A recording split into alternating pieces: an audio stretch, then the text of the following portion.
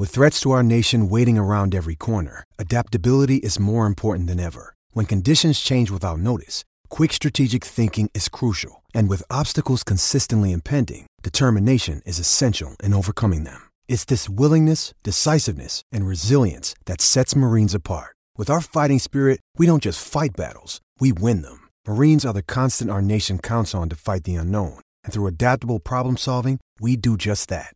Learn more at marines.com. Another day is here, and you're ready for it. What to wear? Check. Breakfast, lunch, and dinner? Check.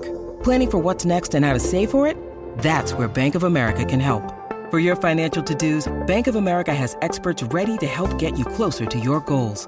Get started at one of our local financial centers or 24/7 in our mobile banking app. Find a location near you at bankofamerica.com/talktous. What would you like the power to do? Mobile banking requires downloading the app and is only available for select devices. Message and data rates may apply. Bank of America N.A., member FDIC.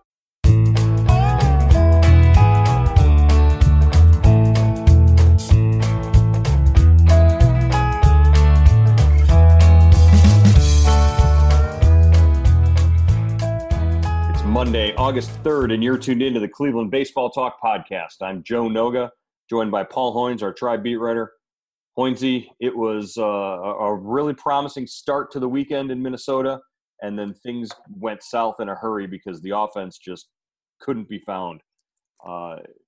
Again, the Cleveland Indians starting pitchers are doing everything they can to keep this club in ball games.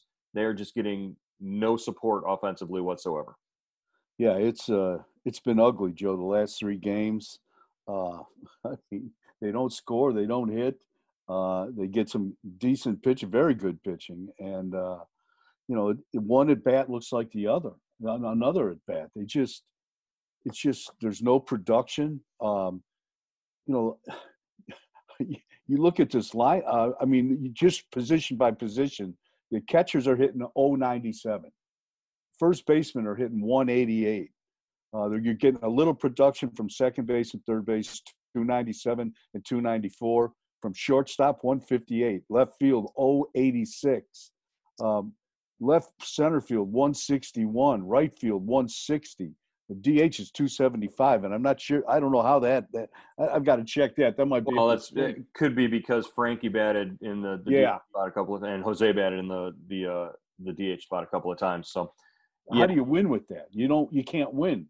And it's not like they were, facing the Braves 1990s pitching staff or anything like that. I mean, they're facing Randy Dobnak and, Kenta Maeda, I guess they've never seen before because he's been in the National League. But these are not guys who should be dominating this Indians lineup as much. And if that's the case, if Minnesota's pitching is going to be that good this year, then the division can already be written off. Yeah, they're going to run away with it. And Sunday they beat the Indians with a bullpen game. Tyler Clippard started the game. Right. So, I think that's the second time in 2 years they've done that. Didn't they sweep a doubleheader with a bullpen game? They did. In Cleveland? They did. 2 bullpen games, I believe, wasn't it? Yeah. I mean, it's embarrassing. It really is. It's embarrassing to waste this kind of pitching with no offense at all. Well, and Frankie's quote from Saturday night was all you really need to know is, when they throw the ball, we're out. And that's exactly it. And that's the attitude and the confidence that these guys are going up there to the plate with. Here's what Sandy Alomar had to say after Sunday's game about the Indians hitting and about what their approach at the plate is and just about what their confidence level needs to be. At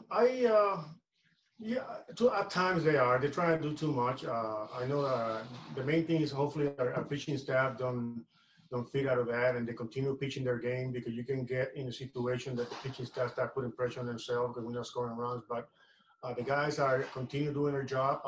Our offense is in a funk right now. We have to have more quality at bats. There have been times where we hit balls in the nose right at people, but it's not going to show up. I think that still early, and our guys need to just get better approaches.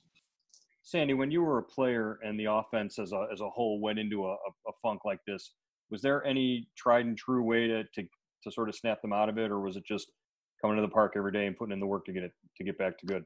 you just got to put the work, and you have to go to the play with a plan. At times when you're struggling, you try to put offense early in the count, and you tend to go too deep in the count when you have struggles.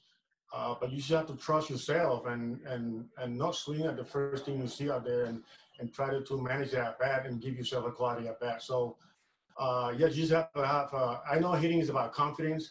Right now, our guys are a little down, but they just need to trust themselves with two strikes. Take at bats a little deeper. Sandy, do you think it's easier for them to feel more pressure at the plate whenever the season is only 60 games? Do you think that plays a factor? That's a good question. I think the guys, it's a sprint. No, it's not a marathon like it was supposed to be. But during the inner squats and games that we were playing, everybody was swinging it back good, and we were facing Beaver. We were facing our own pitchers that are doing very good. So the guys were putting good at bats. You just got to go back to that. Right now we are back to 500, so we have to just go focus and think about the way we were swinging the bat when we were in summer camp, and the guys have a better approach. I know that now the real games count, but you got to just put that in your mind and think positive, and hopefully we can get out of this. Now, of course, Sandy Alomar was managing the team on Sunday because Terry Francona was back at the team hotel fighting off another bout of gastrointestinal discomfort. This is something that cropped up earlier in spring training, and he missed a couple of days there. Francona flew home Sunday night instead of going to Cincinnati with the club.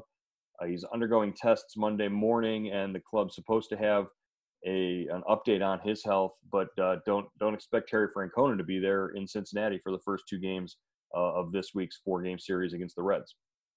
Definitely, Joe. I know he's definitely not going to be there today. But I would think if why push it? I mean, you do the 2 games in Cincy, let Sandy manage, and come back, and hopefully Tito's feeling better. But I know, after spring training 1 was suspended, Joe, he was back in Cleveland for about 3 weeks, and he was getting examined for this as well. So, this is something a recurring problem. So I guess, it's kind of I guess. Obviously, it's something the Indians are concerned about, and you got to stay on top of it. Well, and there's no sense in pushing it if Terry Francona wants to be there for his team and with the team in the dugout, but there's no sense in exposing yourself to coronavirus just to have to travel by yourself to join up with the club. It not only exposes Tito, but it would also expose players, and that's one thing that I guess the Indians don't want to do. So. Makes complete sense for Tito to stay back, rest, get stronger, and be ready to go when the Reds come to town beginning on Wednesday for a couple of games. Again, what we've seen over the last 10 days, 10 games, Indians games over the last 11 days, I believe, the Indians starting pitching has been in games and kept the club in it and giving them an opportunity to win if the offense can come through. How have they been doing what they've been doing just so far this season? They've been outstanding. Yeah, the rotation, 5-3, 2.57 ERA in 10 games. They've struck out 86 guys in 63 innings, Joe. Wow. I mean, that's 12.3, 12.3, an average of 12.3 strikeouts per 9 innings. 9 walks out of 63 innings. 9 walks and 86 strikeouts. That's pretty good strikeout to walk rate. Yeah. And, the bullpen is 0-2, but with a 1.80 ERA, they've got 4 saves. They've struck out, 27 guys in 25 innings, 5 earned runs, only 6 walks. So, the bullpen has been solid as well. They just need to hit. All they have to do is they've only scored 26 runs, Joe. 26 runs in 10 games. How many games are you going to – even if you have, the greatest pitching in baseball history, you're not going to win that many games. They scored, 4 or 5 runs in the series against Minnesota this weekend? That's not good enough.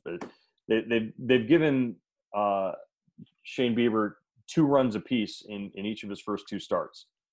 And that's really all he's needed. But not every pitcher on that staff is going to do as well as Shane Bieber. Eventually, somebody's going to give up runs. giving up 3 runs in a game. Aaron Savali gives up the 3 runs on Sunday, strikes out a career high 9. 3 runs in 6 innings should get you a win if your offense is at all competent, and that's just not happening. You mentioned the bullpen there, an offshoot of this starting staff going as deep as they have been going in games. And even when Mike Clevenger got knocked around a little bit, he still made it 6 innings.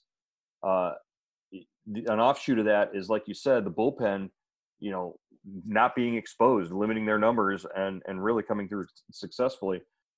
You said they were 0-2.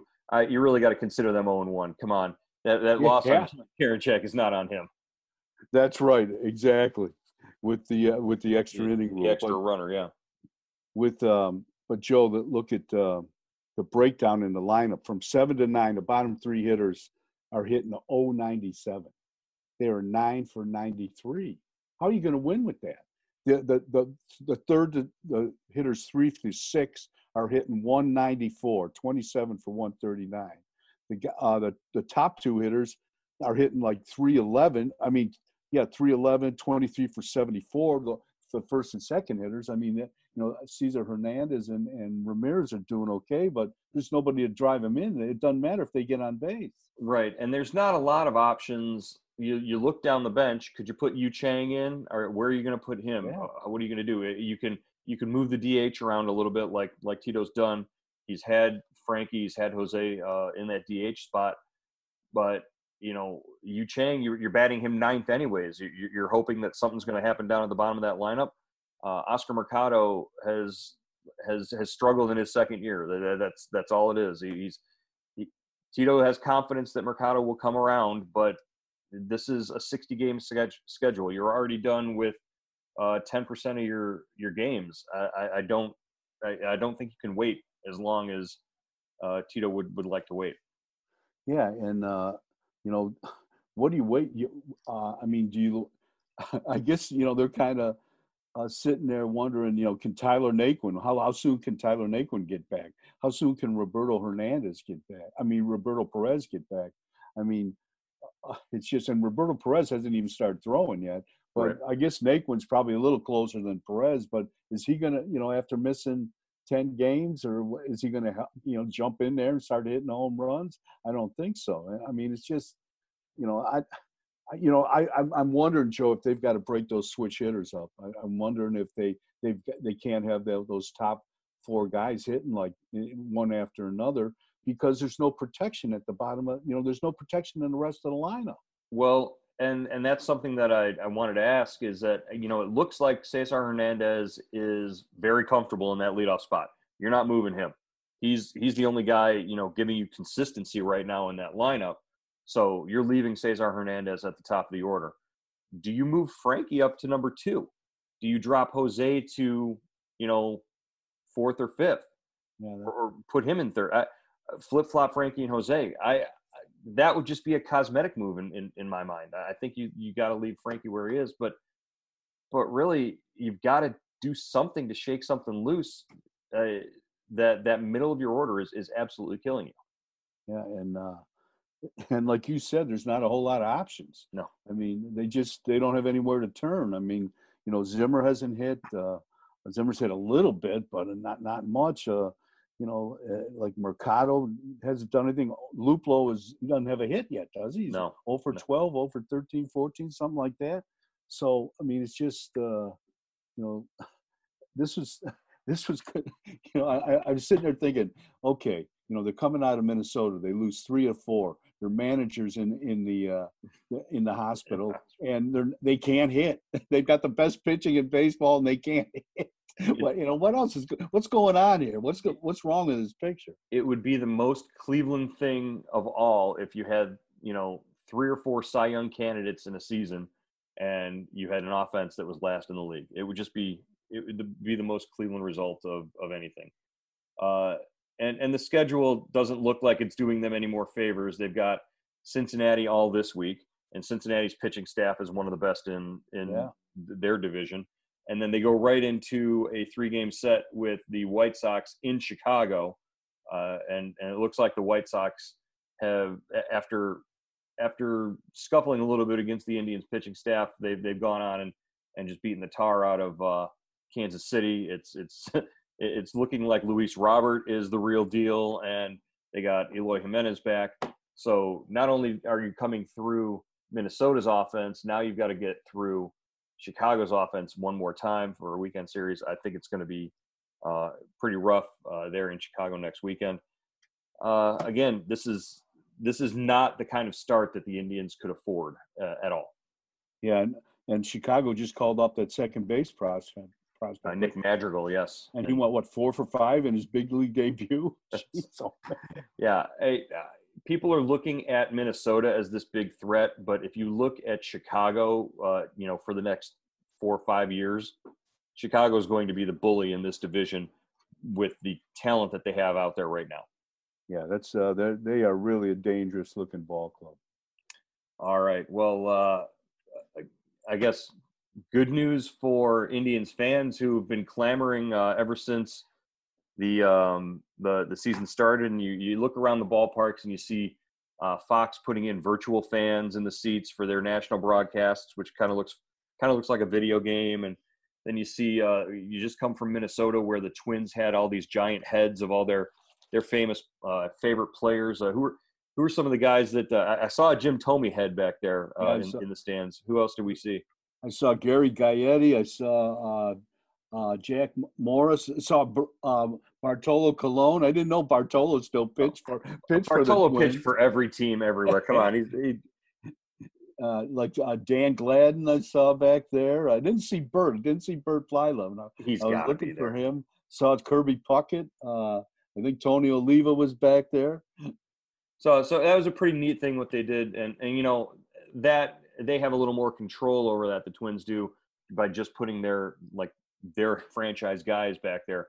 The Indians have expanded now their cardboard cutout program. Looks like they're going to have the ability for about 1,000 fans to purchase cardboard cutouts with their photos on them at Indians games to be there through the end of the season. Also, a nice touch, they let each of the players get up to 4 cutouts of their family members. So we might see Jackson Wickren in the stands cheering on his dad. That'd be kind of cool. Yeah, that would be cool. That's a great idea. That really is a good idea. So yeah, a lot of fun that they're trying to have with this. Of course, as soon as I posted a link to that story, I got replies from readers and viewers saying, can any of the cardboard cutouts hit, because they do a better job than the Indians did this weekend. And the Twitter followers are nothing if not clever. I guess that was pretty neat to see. But yeah, this was a tough weekend to watch Indians baseball, Paul. It reminded me when I was a little kid, and they had good pitching and they never hit. And I would always be, my dad and me would be listening to the game on the radio or watching it on TV, and and I'd always sit there complaining to him. He goes, is this how baseball's supposed to be? You never score a run? And then you fast forward to the 90s teams that you covered that could tear the cover off the ball, and then they had no pitching. And it just goes in cycles like that. Well, yeah, I mean, that's sort of like this, you're sitting here watching these games, you're trying to cover things and look for moments and sort of angles to cover. But as soon as the Twins score a run, you can't help but think to yourself, well, the game's over. Yeah. Because the Indians offense, they went, 15 innings without scoring a run. They are still on a streak of 30 innings right now where they haven't had back-to-back hits. They can't string anything together. It's just tough to watch, and really there's nothing on the horizon that gives me any hope to think. Think about it, they're facing Sonny Gray tonight. That's not a formula for success if you're going out there with that same lineup. Sonny Gray is 2-0 with I think a sub-2 ERA. Yeah, and they played two games in August. They're hitting 0.69 in August, 0.69, 4 for 58. I mean, come on, you got to. There's what? There's 50 games left. Let's go. Don't they know that Terry Francona's teams do their best in August traditionally? Yeah. And, Terry Francona's clubs are, traditional August starter. That's when they get the hottest and sort of take off. I remember, didn't the 22-game win streak start in August? I believe. I think so, yeah. Late August. You're right, yeah. Indians fans, if you want the latest on the Cleveland Indians and updates from Paul Hoynes and myself, Joe Noga, as we cover the Tribe for the 2020 season, log on to Indians Subtext at cleveland.com/subtext and subscribe. $3.99 a month gets you text updates from Paul Hoynes and myself as we cover the Indians for the 2020 season. Everything we know, you'll know first before it's out on Twitter, before it's out on the website on cleveland.com. Join up at cleveland.com/subtext or send a text to 216-208-4346 for the latest news from your Cleveland Indians. I don't know. We'll keep watching and see if there's anything to maybe improve on tonight as the Indians take on the Reds at the Great American Ballpark. We didn't even get into any Trevor Bauer stuff today. We'll save that for tomorrow. I'm sure there will be plenty of stuff to talk about after watching tonight's game. But we'll follow along and be back with you again tomorrow on the Cleveland Baseball Talk podcast.